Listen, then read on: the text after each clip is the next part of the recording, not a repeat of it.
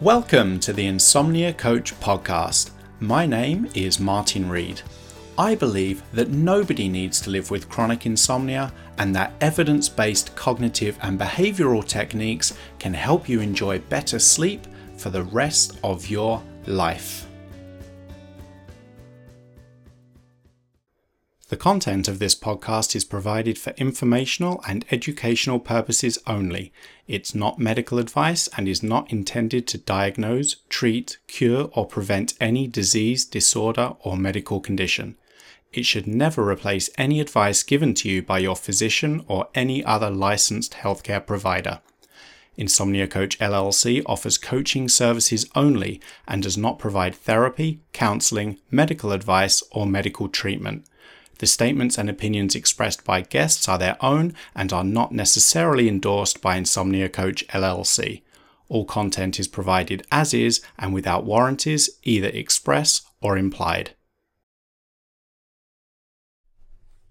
Like everyone else, Pat experienced some difficult nights every now and then, but her sleep would always get back on track.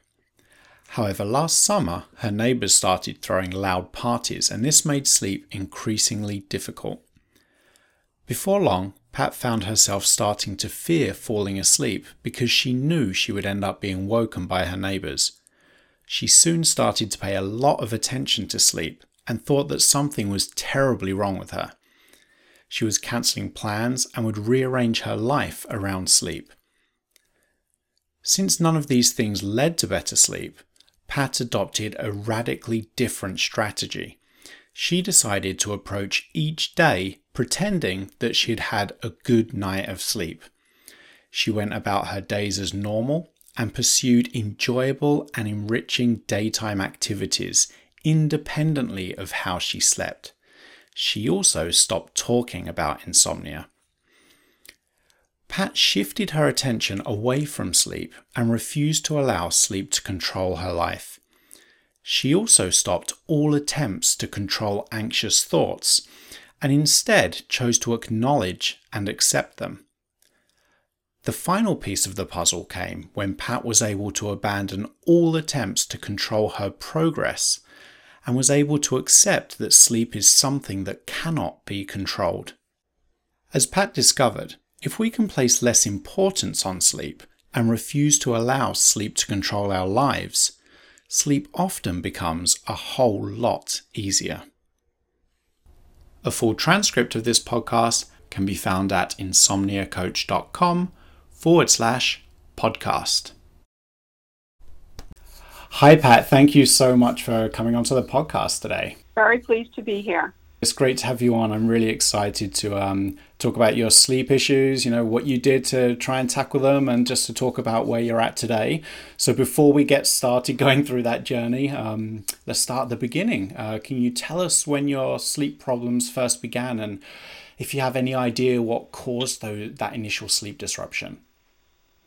So it started this past summer in August. And I had a few nights prior to that where I had a difficult night's sleep, but it wasn't every single night. And what had been happening, I'd say since about May, is that we had some rowdy neighbors and they were having parties at night and we were being woken up, us and some other neighbors, calling the police at 2 a.m. and things like that. And this became kind of not every night, but it was very disruptive. Anyway, so starting in around August is when my sleep problems became chronic. And I didn't realize at first that it was because of that. It took me a while, and actually after watching a lot of your videos, that it kind of, a light bulb went on. And because I remembered saying to my husband one night when I got into bed, I'm actually afraid to go to sleep tonight because I know that we're going to be woken up. Mm-hmm. And so, and all of a sudden one day I said, that's it. I thought it was there was something terribly wrong with me. I've listened to a lot of your clients and a lot of your videos and people, and I thought, oh, there's something wrong with me. But then I realized that it was because I was now becoming afraid to go to sleep because I had been woken up so many times. So that's how it started. And then my reaction to not sleeping was very irrational. It was as if I had been diagnosed with a horrible disease, and I was almost hysterical. What's wrong with me? What's wrong with me?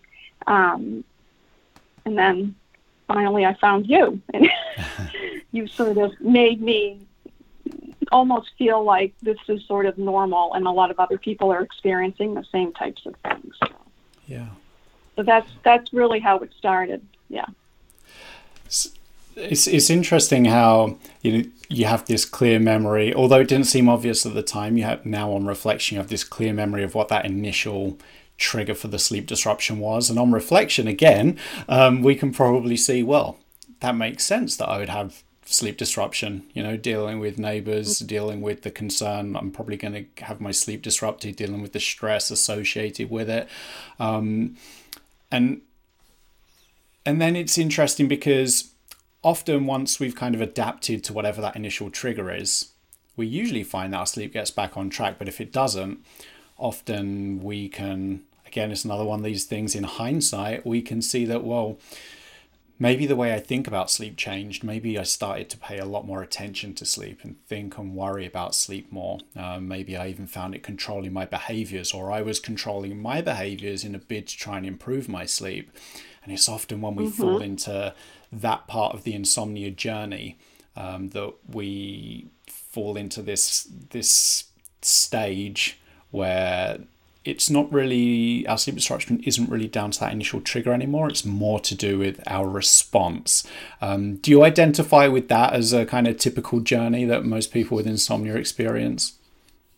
Yes, I do, because I've had difficult nights in the past.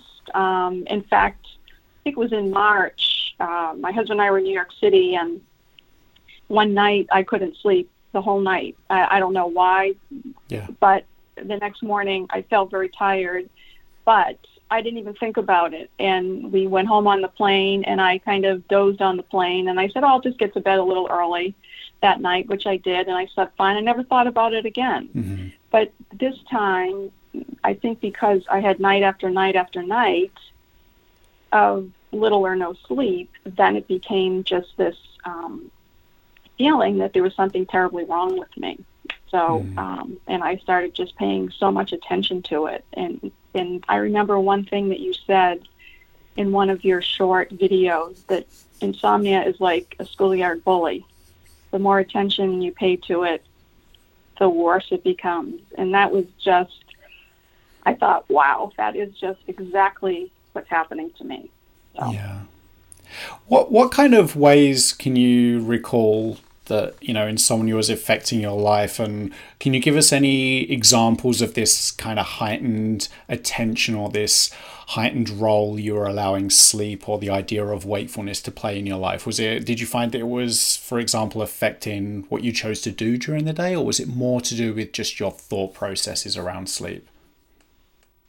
A little bit of both, I would say. I do remember in August, it was my birthday, and my son wanted to come over to give me a gift, and we were going to celebrate, and I just said, not this year. I'm miserable. I can't, I can't function properly. And he was very, I explained to him what was happening, and he was very surprised and I think kind of hurt. But I said, next year, I'm sure it'll be better. So I remember that, and I remember just feeling really just sort of fragile during the day, like I could burst into tears, and and of course my husband didn't know what to do and what to say, and that kind of thing. So, but it was when I actually started watching your videos, and you talked about how a bad night's sleep doesn't have to set you up for a horrible day. And after I watched many of your videos, I completely changed my attitude, and it was like night and day. I wasn't sleeping any better at that point, but I got up and I said, okay, I'm just going to pretend I had a good night's sleep, and got, dressed, went out for my walk. And if I saw someone that I knew, I just talk, and I wouldn't mention anything about not being able to sleep or having this problem. I just acted very normally, and that really changed a lot for me. And I give you all the credit for that because I was really in a bad place for a while. Well, first and foremost, I give you the credit because it's really hard, especially at first, to change those behaviors, and in the short term, it definitely does feel like a case of fake it until you make it. This idea of going about your day as though you slept well, when the thing that you really probably want to do is just either stay in bed all day or just sit on the couch all day, try and conserve that energy.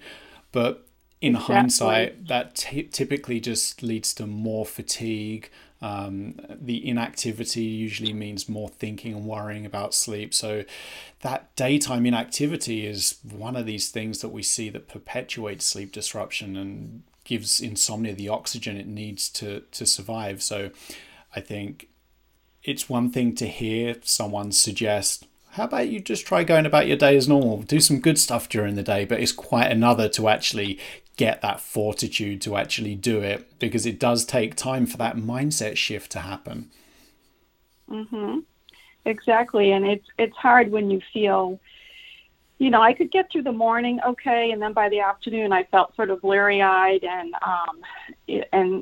but I just thought I just have to do this because I know that if I sit here and feel sorry for myself, and it's just going to make everything so much worse. And so I finally realized, wow, at the end of the day, I really had a good day. I wish I could sleep better.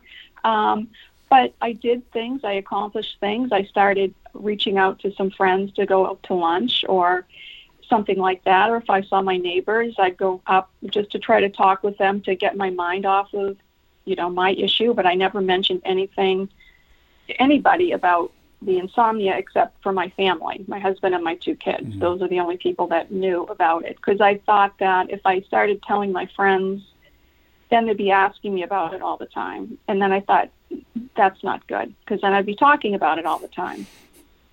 So I thought, I'm just going to, like I said, fake it till I make it. And I think if you asked anybody if they ever knew I was going through this, they would say absolutely not, because I was still doing things as much as I can being in this pandemic, but still this summer, getting together with some people here and there.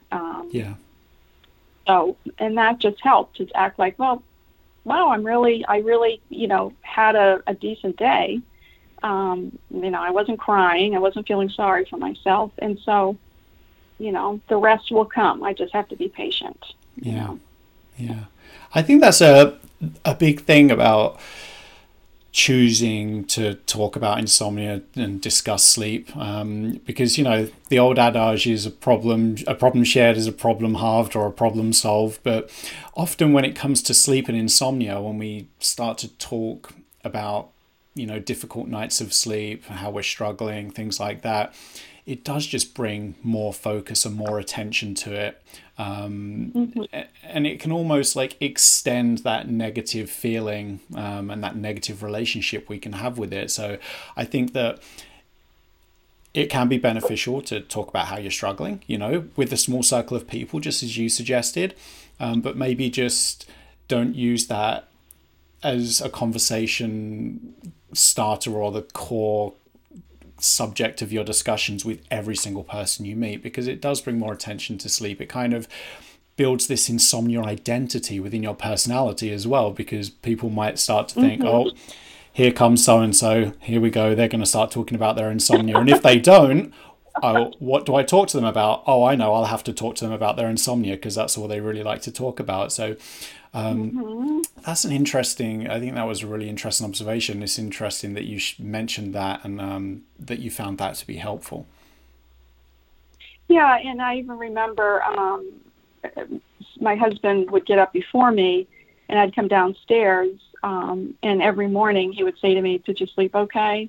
And I would just kind of go, or I'd say, "Yeah, actually I did," but most of the time it was just kind of like, sometimes I'd burst into tears because I'd just be, And then recently, now that I've been sleeping much better, I said to him about a month ago, I said, you know what, don't ask me anymore. I said, I know you're concerned and you care, but I said, I sometimes felt as though when I came downstairs, it was like, it was this anxiety I had that I had to say that I did sleep well, or I felt like a failure.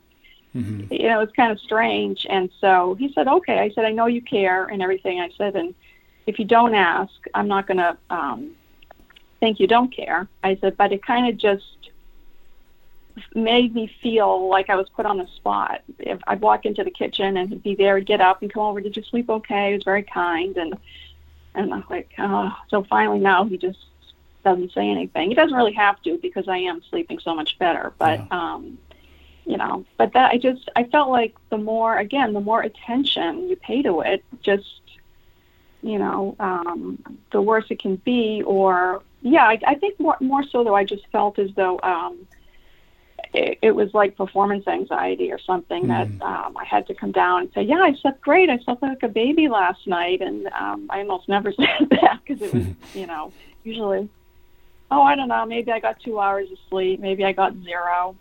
So anyway, but that's, yeah. But it's funny how I think that you think about these things that, you know, that are going to make things a little bit better. If you say, well, that's really bothering me that he's asking me this every morning, and I feel better coming downstairs and just saying, hi, good morning, and getting a cup of coffee and have a little chit chat, but no mention about sleep, you know. Yeah. Yeah, I think, you know, like I already said, I think it can be really helpful. And but sometimes when I'm talking to clients, they'll tell me, but everyone, like, for example, when I go to work, how do I deal with this? Because as soon as I get to work, everyone asks me about my sleep and about my insomnia, because it's something that I'm so used to discussing. So I think a good example to help overcome that challenge, as you just said, is just say to people, you know, I'd prefer it if you didn't ask me about my sleep. If it's something that I want to talk about, I'll raise it and I'll broach the subject. Because like you said, especially when you're having a lot of difficult nights, it's hard enough to deal with those difficult nights, let alone then have to relive them again during the day, if that's all you're talking about and all you're thinking about. That's right. Like I said, that's why I didn't tell hardly anybody about it, because I didn't want to have people asking me all the time. And so, yeah, it's funny how when you're going through this, as I said, you know, there are certain things that you just know you don't want to do, or you don't want questions or something. And that was one of them coming downstairs. It was kind of like getting out of bed and saying, oh no, you know, I felt like I was being judged or something. Not that my husband was judging me, because of course he wasn't, but it was just this, when I stepped into the kitchen, like, oh, gee.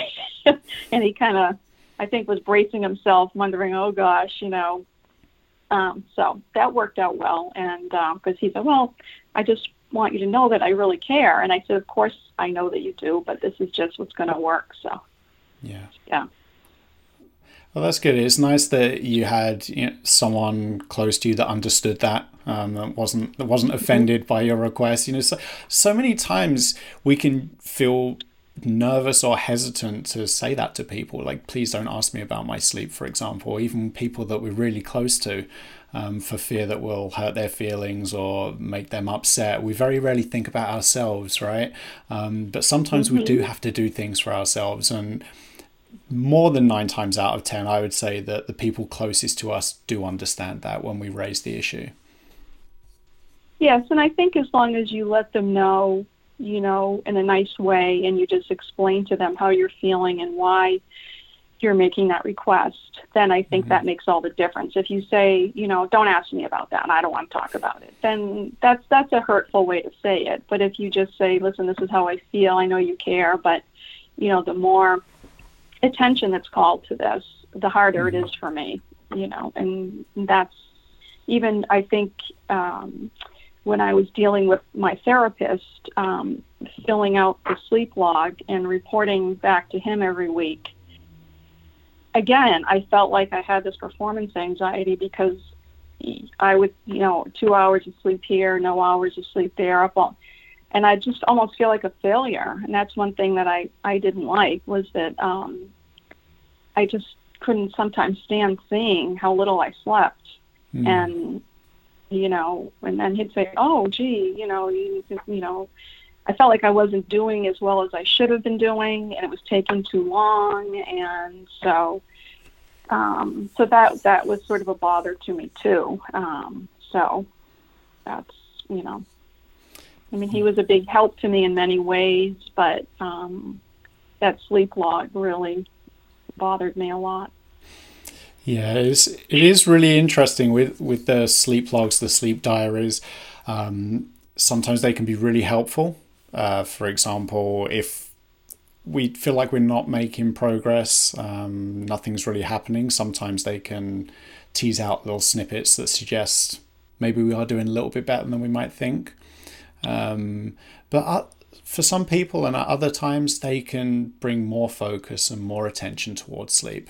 So it's definitely not something that you must, if you want to improve your sleep, you must fill out this sleep diary, this sleep log every single day. I don't think that's helpful. Some people find it helpful, but for some people it just brings more attention towards sleep, when our goal is almost always to shift attention away from sleep and onto other things in our life. Yeah, and that's just how I felt. I could see that, I was making some progress based on the sleep log, which was good. But I don't know. I guess I after 8 weeks of doing it, I just felt like I had enough of it. Yeah. And then I started sleeping a little better, by the way. Oh wow! As soon as you stopped with the sleep log, you found that you were doing a bit better. Yes, I think it was around Thanksgiving. I was into this CBTI therapy about 8 weeks, and I had made some progress, not as much as I would have liked, but I just said to him that I said I'd like to just take 2 weeks off, and we'll meet up again in 2 weeks. And in those 2 weeks, I didn't keep the sleep log. I kind of went to bed when I felt tired. I got up at the same time every day. I was very good about that, and I did sleep better during those 2 weeks. I can't say I slept great, but I got more sleep than I had been getting. Yeah. So, and then I decided to end therapy after 8 weeks and to kind of go it on my own. I felt like I had learned so much from your videos and from Daniel Erickson, his Insomnia Insights on his channel. That I felt like I had the tools to keep going on my own. Yeah. Sometimes it can be helpful, if nothing else, to just experiment. Give yourself a couple of weeks. If you feel like maybe a change would be beneficial, for example, not keeping a sleep log anymore, if you just tell yourself, okay, I'm not really sure what the outcome will be, but I'll give myself a couple of weeks. So for the next 2 weeks, for example, I'm not going to keep a sleep diary, and I'll see if I find it helpful or not. If we just approach it with an open mind, a curious mind, sometimes it might be helpful, sometimes not, but we don't know unless we try. And it sounds like for you found that really helpful by giving yourself that opportunity to just keep on implementing the techniques and making sure that you're not engaged in those thought processes or those behaviors that can perpetuate sleep disruption. But just make that change where you're not just logging your sleep anymore. You're not writing it down. You're drawing a little bit of attention away, a little bit less attention on sleep.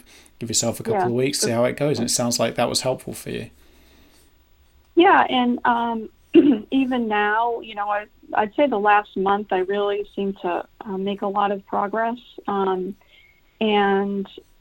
I don't ever think when I wake up in the morning, oh, how many hours did I sleep? I don't want to know. I don't care. All I know is I slept. I wasn't wide awake all night.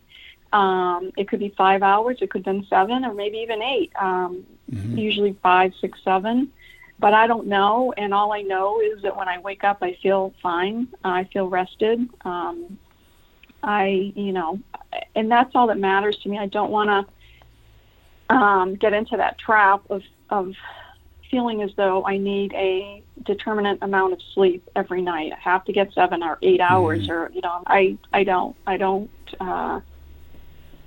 like that at all. I just want to know that I slept and I feel rested when I wake up, and I think that's the key, really. Yeah. And I don't think every night's the same. I think some nights you can sleep more than other nights, and sometimes you have more awakenings than other nights, and and that's fine. I'm absolutely fine with that. Doesn't bother me at all. Yeah, it's interesting how our mindset towards, to use sleep duration as an example, changes when we have insomnia. If insomnia is something that hasn't been with you all of your life, you can probably remember a time when you didn't really think about sleep. And if someone asked you how much sleep you got, you wouldn't have a clue. You'd kind of think, well, what time did I go to bed last night? What time did I get out of bed? And you'd just kind of figure out the difference between those two times, because it's just something you didn't pay attention to. And when you had a difficult night, which is a normal part of life, again, it was something you didn't pay attention to. But it all changes when you have that struggle with sleep. Then you become really focused on things like sleep duration. You pay a lot more attention as well to how you feel during the day, and especially in the morning. And it becomes really easy to attribute, any kind of ache or pain or niggle or blemish on your skin, for example, with how you slept. But because we're not paying that attention when we have a better night, we kind of convince ourselves in our mind that everything depends on us getting X amount of sleep. Right, exactly. And I found it interesting too, when I started watching your videos, how you talked about having these predisposing factors to insomnia. And I checked all the boxes, just a little anxiety about my health, even though I'm very healthy, what I eat, exercise, I'm a little too, I'd say, hyper-focused on those things. And I think you could probably put sleep in that category too, all these things that you think are going to make you, really healthy. And sort of being this perfectionist, which I am, I thought, wow, this, I can see now why this happened to me, because I have, I think, this underlying anxiety about my health, even though I don't need to. But so it's interesting too, how that's one thing I did want to mention, was that during this whole bout of insomnia, there were things about me that I sort of wanted to change in the way of being too hyper-focused on health and things like that. So I feel like that the silver lining, there was almost a silver lining to this, because I did make some other changes in my life in response to the insomnia, because it's so funny. I thought, well, I'm not going to care too much about this or that, because all I want to do is sleep. That was like, that's all I wanted. Like, if I gain 2 pounds, well, that's okay. I don't care. All I want to do is sleep. If my husband's making a mess in the kitchen, I don't really care, because all I want to do is sleep. And so I did make some changes because I felt like I had needed to anyway. So this sort of facilitated that in a way. And I feel like I'm in a better place now, actually. And even having gone through this for several months, it was almost worth it to come to a better place and to make changes that I think have, reduced some anxiety and that kind of thing. So it's funny how sometimes you do go, there is adversity, and then something good can come out of it if you pay attention. And I think you have to pay attention to all of that. So yeah. I think you raised so many great points there. I'm just trying to keep track of them in my head as we're going through it. One of the great points I think you made was, going back a little bit earlier, was some nights are different. Sometimes we lose track of that. We kind of expect every night to be the same. Sometimes we can place really hard goals on ourselves, like, I want to get this amount or this type of sleep every single night. But that's not how life works. That's not how sleep works. It's just like how every day is a little bit different. Every day is a little bit different, so it makes sense that every night is going to be a little bit different too. That's a good point. Yeah. And shifting that mindset can be helpful. And I think another great point you raised was being able to identify yourself either in others that have had insomnia, for example, just listening to these podcast episodes, or when you realize that you fit this model of insomnia, this 3P model perfectly, you realize that your insomnia isn't unique, because that can be helpful, because then you're like, oh, my insomnia isn't unique. So that means that if I do what everyone else that had the same insomnia as me did to sleep better, then surely that will work for me too.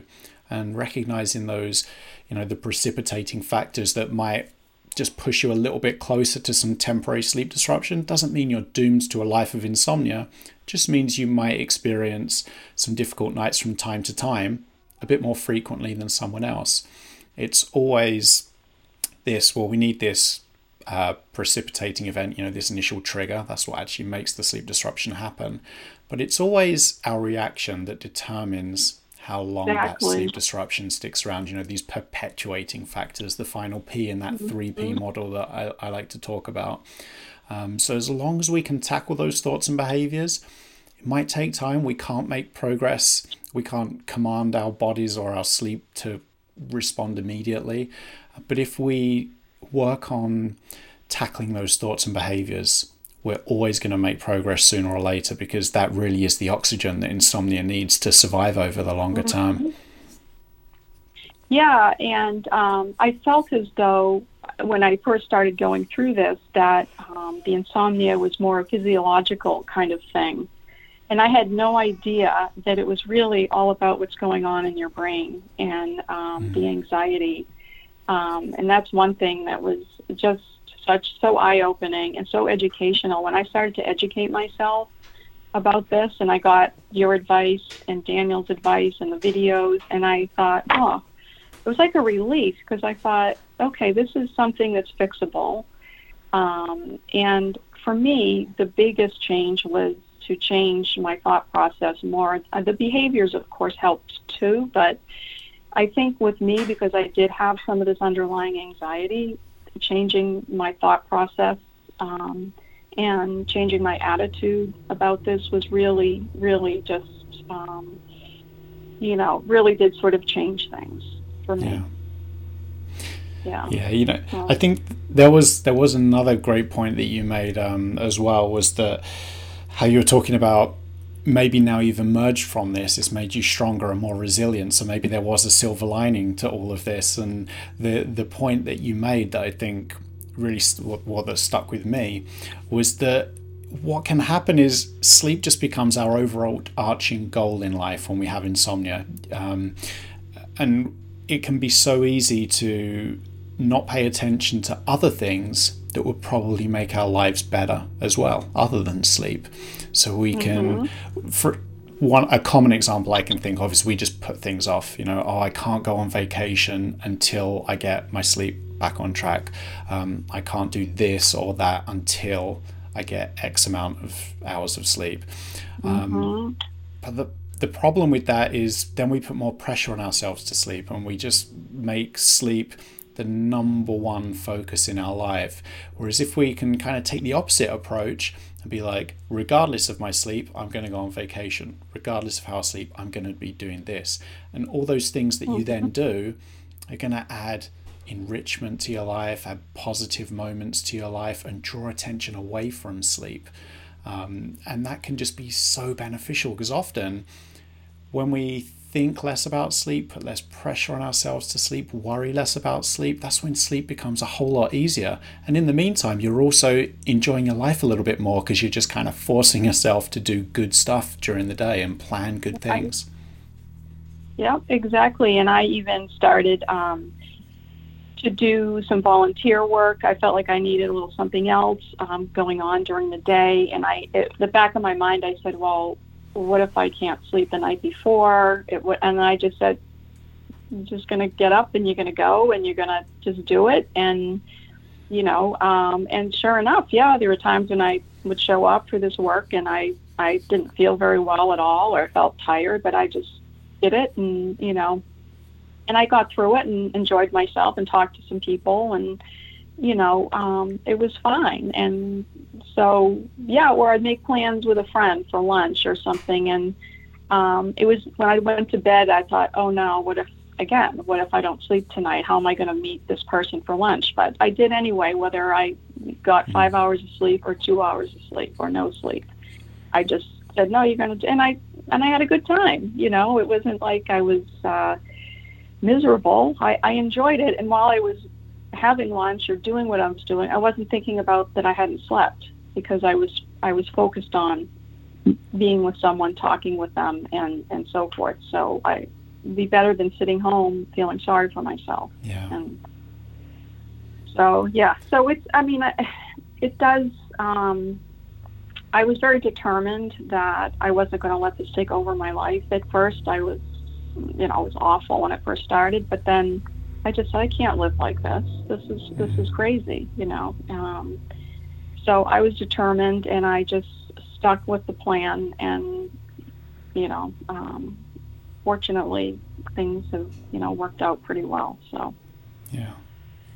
Yeah, it really, it feels like maybe we're repeating ourselves, but I think it really is important, because it is so much to do with mindset. Before we think about sleep or pay any attention to sleep, we can recognize that if there's something about to happen the next day, we might experience some sleep disruption. And we kind of almost sort of expect it, pay no attention to it, don't worry about it. An example off the top of my head is, anytime I'm going to go on vacation, the night before, if I know I've got to catch a flight, for example, I find sleep more difficult. But I don't let it faze me. I certainly don't then cancel the vacation because of it. But what can happen is our mindset just shifts completely when we have insomnia, especially if we've had it for a long period of time. And anytime we experience that sleep disruption, it really just fires up this whole cascade of worry and anxiety, and it can make us avoid doing good stuff that would improve the quality of our life. And then as a result, we end up doing more thinking and more worrying about sleep, and it kind of just feeds into that insomnia.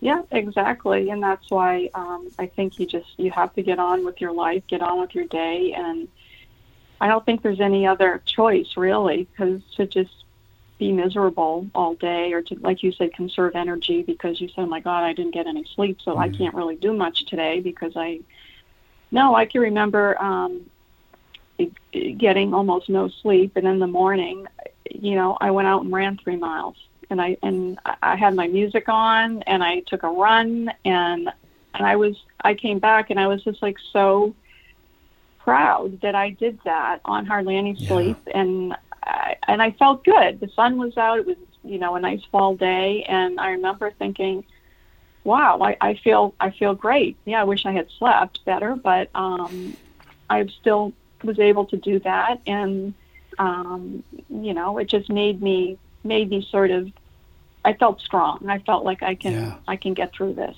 It gave me strength, and so but it's it takes a lot of willpower or just, I guess, or strength, or get your head in the right place to do that, because it's easy to do the opposite, to do nothing. It's just loll in bed and maybe pick up a book and think, oh.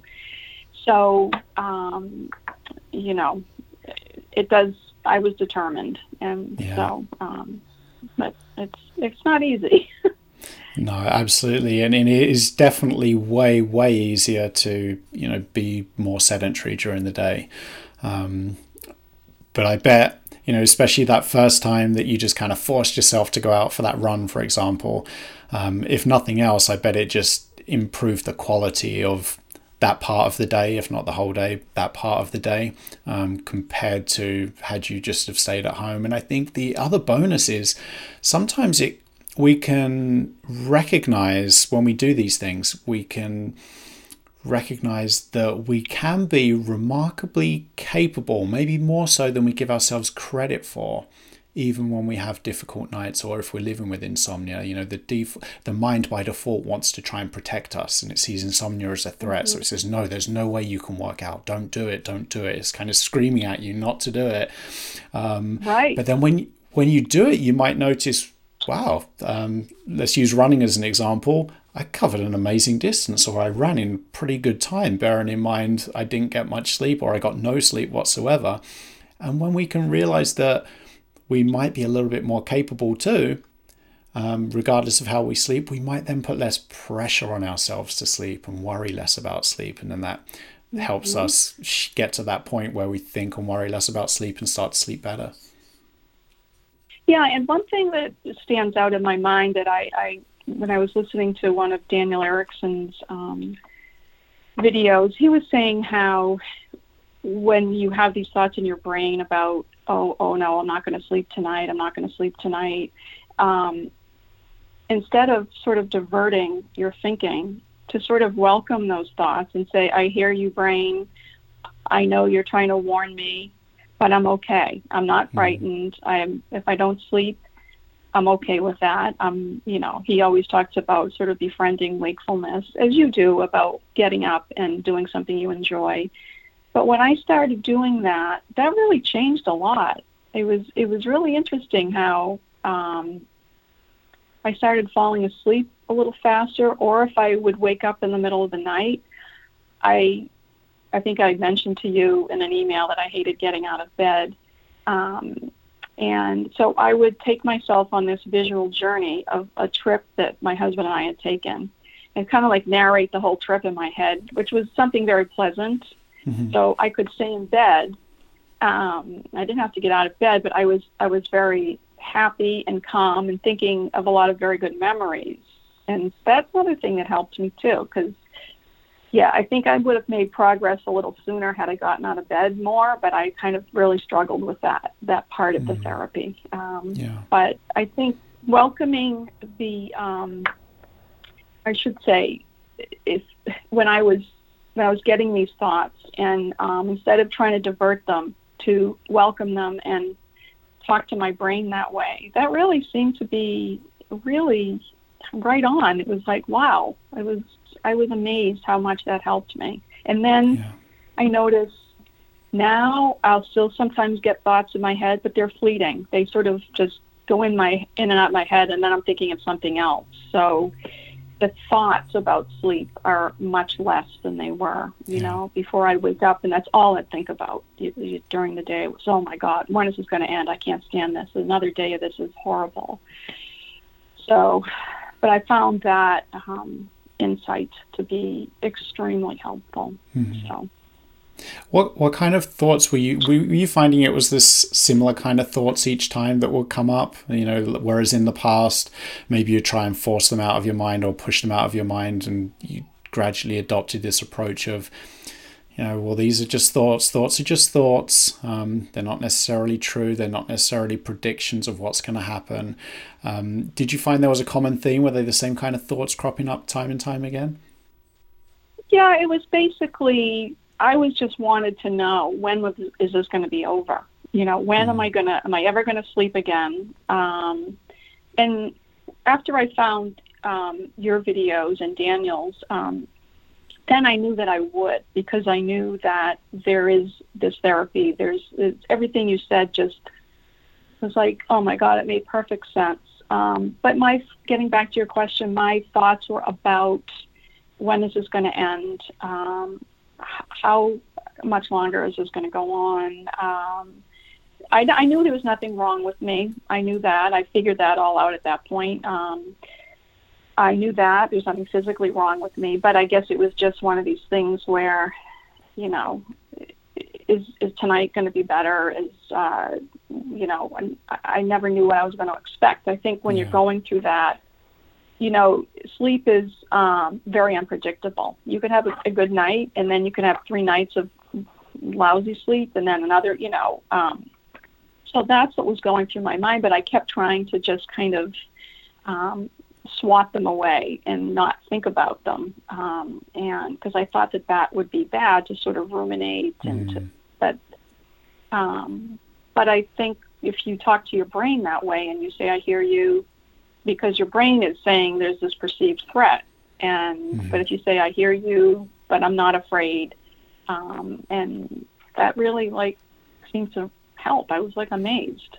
So. Yeah, I think that when you try and push these certain thoughts out of your head, it just confirms to your brain that they are serious and they are something it has to worry about. So therefore it pushes back even harder. Whereas if you take the approach of, you know, okay, mind, bring it on. Give me all these thoughts. I'm ready for them. Then maybe your brain's like, oh, they're telling me to think about this. he or she is telling me to worry about this, think about this, maybe it's not quite a threat after all. Maybe I don't have to pay this much attention to it. And I think that's where it can be so beneficial to get to that point where you just welcome these thoughts, or at the very least just recognize thoughts for what they are, which is just thoughts, just little bursts of chemical, electrical activity in the brain. It's really all to do with our reaction to those thoughts that determines, what it's going to do to our stress levels, and what our relationship with our thoughts is going to be. Exactly, and I hadn't realized that. I thought that the answer was just to not think about it, and that was going to make everything worse. So it just seemed kind of, I don't know, counterintuitive or whatever, to welcome those thoughts, as opposed to trying to divert, attention away from them. So I found that to be very, very useful. And I heard Daniel talking about it, and I said, I'm gonna try that. I'm gonna try that from now on. And he mentioned too the visual journeying, and take yourself to a place maybe you've been that is beautiful, and that's what I did, and narrated through the whole trip where when we left and where we went to dinner here and did that, and all these nice memories, and that was really great because I was lying there thinking of something really pleasant, not, oh my God, when am I going to get back to sleep? I'm so miserable. What time is it? And that was the other thing both of you mentioned, was not to check the clock. And that is just so smart. And even now when I'm sleeping so much better, I still never look at the clock. Doesn't matter. Yeah. It just doesn't matter what time it is. I know my husband gets up at 5:30 or 6, so I know what time it is when he gets up. But I don't, if I wake up, I don't care if it's 2 o'clock or 3 o'clock or 4 o'clock or whatever it is. It doesn't matter, So, and that's huge, I think, because I think if you're constantly checking the clock, it's just so anxiety producing. Yeah. So, yeah. So I'm very glad that I found your videos, and the content on your channel is excellent, and it really helped me a lot, tremendously. Yeah. That's great. That not checking the time during the night, it seems like such a small thing, but I think it can really be so helpful, because really the best possible outcome of checking the clock during the night is no outcome. It's neutral. So it's never really going to have a positive effect, I don't think. But almost invariably, especially if we're worried about sleep, it's going to lead to worry, or just an increase in arousal. If nothing else, we have to kind of just figure out in our heads how much time is left till the alarm goes off. And that requires some brain activity, some additional thought, which we don't need to be concerning ourselves with during the night when we want to be asleep. So I think it can be really helpful, and using those, anything that you can do or think of that just makes being in bed more pleasant during the night. So for yourself, you said it was welcoming thoughts, guided visualizations, just remembering pleasant things, pleasant memories. That can be really helpful too, because it just makes being in the bed feel good. And I don't think there's any need to be getting out of bed during the night when being in bed feels good, because it means really that conditions are right for sleep. So why get out of bed? But it's just if you're spending long periods of time in bed and that time doesn't feel good, that's when it can be sometimes more helpful to get out of bed, do a mental reset, maybe watch some TV, listen to music, read a book, anything you can do just to make that wakefulness a bit more pleasant, and just, not fall into that trap of firing up all those anxious thoughts, thinking and worrying about sleep, putting pressure on yourself to sleep again during the night. Exactly. And I would, if I woke up and it was a long time and I was really anxious, I would get out of bed for a while, and come back, and it would go on 3-4 times or whatever. And but it was always, especially when winter set in, fall and winter, and the house was kind of cold, and I'd have a place that I would go to with a blanket and all of that, but it wasn't pleasant. Yeah. But But but I think that lying in bed when you're anxious and miserable is really not helpful. I think that's when you have to get out and get out of bed. And but the other thing too that I found so helpful is when you talked about, and I hadn't understood that at all, the hyperarousal and those hypnic jerks. And I had no idea why I would start to fall asleep and then like have that jerk. And then when I heard you talking about it and people on your podcast and things, and I was like, oh my God, like everyone seems to have this. And I think you also said the hyperarousal, that's why sometimes you would get up in the morning and you wouldn't feel that tired during the day because you're in the state of this hyperarousal. Or I would try to take a nap and I still couldn't sleep. And I thought, why can't I sleep? I didn't sleep all night long and it's now 2 p.m. I still can't get to sleep. And so you explained, I believe, about this hyperarousal. And my God, that again made just so much sense. And hearing these other people talking about it, it just made me feel like, normal, that this is a very typical part of insomnia. Yeah, that inability to nap is something that I come across quite a lot. So if you have insomnia for a long period of time, you might want to try kind of making up for lost sleep by trying to sleep during the day. And then when you try and sleep during the day and you still can't sleep, then you can become really concerned that there's something seriously wrong. But the issue is often twofold. First of all, there's that heightened arousal, which is always going to make sleep a bit more difficult, requires more time awake to overpower that arousal. And second of all, sometimes it can suggest that we might not actually need some additional sleep. What we might be feeling is fatigue rather than sleepiness. It's so easy to confuse the two. Fatigue doesn't lead to sleep, but sleepiness does lead to sleep. Right. And the hypnic, I think they're called hypnic jerks. Those I would just be drifting off to sleep, and then I would just get that, and I'd be like, oh, then I'd be wide awake. It was like I guess that was my sleep for the night. I don't know, 2 seconds or something, that was awful. How did you find that you were able to move beyond them? Was it just a case of just accepting that they're going to happen for as long as we have that heightened monitoring, that heightened attention on sleep, or? I think that because that was interesting to me. I thought there was at one point, and I said, gee, I don't have that hyperarousal feeling anymore. I don't have those jerks anymore. But I was still struggling a little bit with sleep. But I could tell that clearly my anxiety level had come down quite a bit. And I attribute that to education from listening to your channel, from understanding really what was going on with me. And I was accepting of it. And I said to myself that this is not great right now, but I have to be patient. And I know that I have made progress, not as quickly as I would like, but I've made progress. I could see that from when I was working with a therapist, but it was just very up and down. But still there was progress, and I had to hang on to whatever little bits I could. And so I think that all of those things sort of contributed to the anxiety level kind of going down, and realizing that slowly but surely I was kind of overcoming this, Yeah.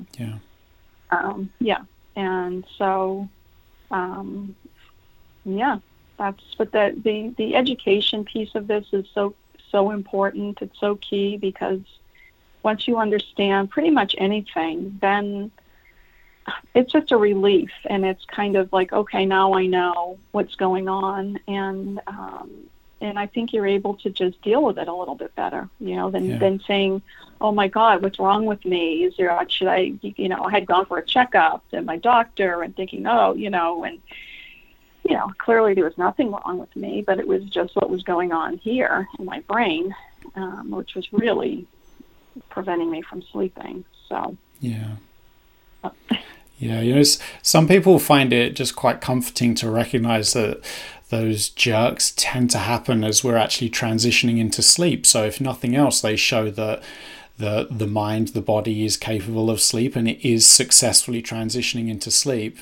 But it's often that monitoring for sleep that we do when we're really concerned about sleep. So as soon as we kind of drift off, we make that transition, the brain kind of snaps its fingers and says, hey, you fell asleep, congratulations. But obviously that's not very helpful when we want to be actually staying asleep.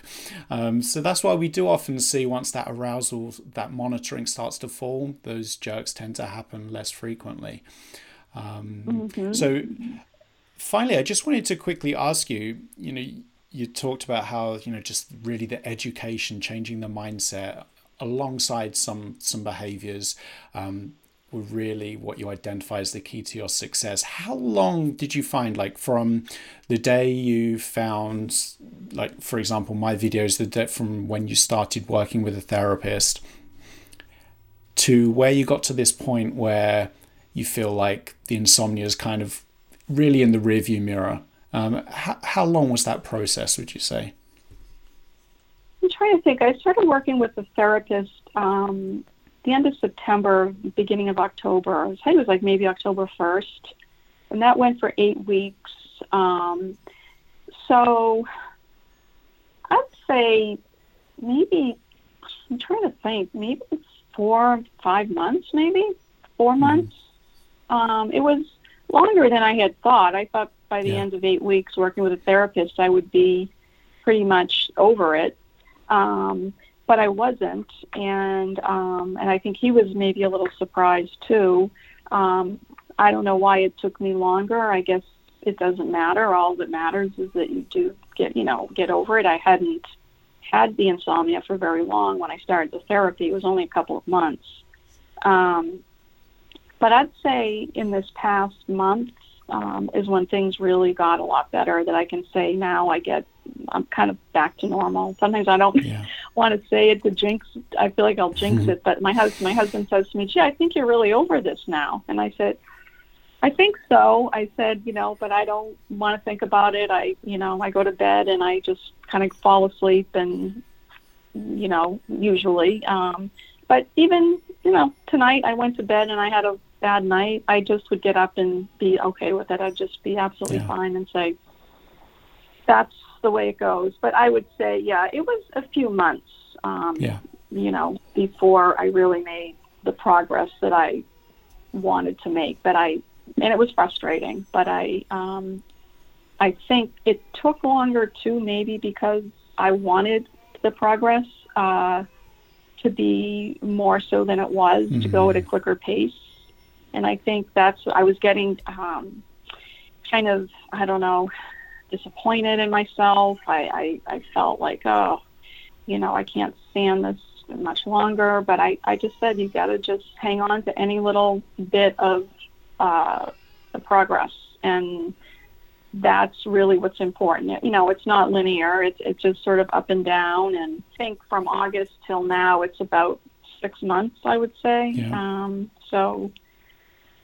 But I'd say the past month has been way better. Maybe a little more than that. Maybe a month, maybe a little bit more. So, I think it's really helpful for people, to hear you describe that process, that it's not linear, there are ups and downs, that we quite understandably want progress to happen quickly, but we can't control progress. And so sometimes it does take longer than we'd like, or often it takes longer than we'd like because we want it to be fixed immediately.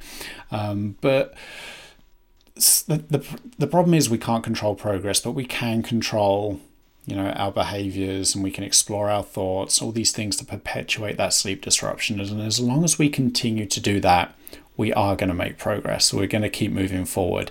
So it's helpful to just, focus on all the things we can control, and let the things we can't control, like sleep, take care of themselves. And if we stay on the path, we will always make progress. Some people make progress quickly, some people take longer, but we'll always make that progress as long as we keep moving forward. So, I know I've taken up a lot of your time here. So there is just one last question that I do like to ask everyone that comes onto the podcast. So I'd like to ask the question to you as well. And it's this. If someone with chronic insomnia is listening and feels as though they've tried everything, that they're beyond help and they can't do anything to improve their sleep, what would you tell them? I would tell them immediately to go to your channel, to look at all of your videos. They are extremely helpful. Your beautiful British accent is very soothing, and your whole manner is soothing. It's reassuring, and especially to hear you will never lose the ability to sleep. Your body will never lose the ability to sleep. That was like such a relief to hear that, because I thought, so definitely go to your channel and hire you as a coach if need be, because I think you're very, very well educated in this subject and knowledgeable, and you've been a tremendous help to me, and I know that you'd be a tremendous help to anyone. So. All right, well, Pat, I really appreciate your kind words. As always, I always like to remind people that have got past insomnia and are not really thinking much about their sleep anymore, that's entirely down to their own efforts, because I can give the information out, which is what I do, but it's up to people to take it upon themselves to make the changes, to give them a chance, and to stay consistent, especially in the short term where you're making all these changes and they don't seem to be getting you the rewards or the progress you want. It's so easy to give up. So whenever I talk to people like yourself who've experienced this transformation, I really admire them, because you show that determination, that tenacity, and I do think that you come out of it stronger. You come out of it more resilient, not just in sleep, but in other parts of life too. Maybe you now have shifted focus away from sleep onto other things that actually help you have an even better life. So yeah, I appreciate your kind words, and I really appreciate you coming on and sharing your story. I've got no doubt that people listening to this are going to identify with a lot of what you said, and hopefully it will motivate them to make some changes and to recognize that all is not lost. There is a way past insomnia. There is, and just takes, not to get discouraged, just to keep going, moving forward, and they'll get there. Yeah, so. Great. Thank you so much, Pat. Thank you, Martin. Thanks for listening to the Insomnia Coach podcast. If you're ready to implement evidence-based cognitive and behavioral techniques to improve your sleep, but think you might need some additional support and guidance, I would love to help. There are 2 ways we can work together. First, you can get my online coaching course. This is the most popular option. My course combines sleep education with individualized coaching and is guaranteed to improve your sleep. You will learn new ways of thinking about sleep and implement better sleep habits over a period of 8 weeks. This gives you time to build sleep confidence and notice results without feeling overwhelmed. You can get the course and start right now at insomniacoach.com/online. I also offer a phone coaching package where we start with a 1-hour call. This can be voice only or video, your choice, and we come up with an initial 2-week plan that will have you implementing cognitive and behavioral techniques that will lead to long-term improvements in your sleep. You get unlimited email-based support and guidance for 2 weeks after the call, along with a half-hour follow-up call at the end of the 2 weeks. You can book the phone coaching package at insomniacoach.com/phone. I hope you enjoyed this episode of the Insomnia Coach podcast. I'm Martin Reed, and as always, I'd like to leave you with this important reminder. You can sleep.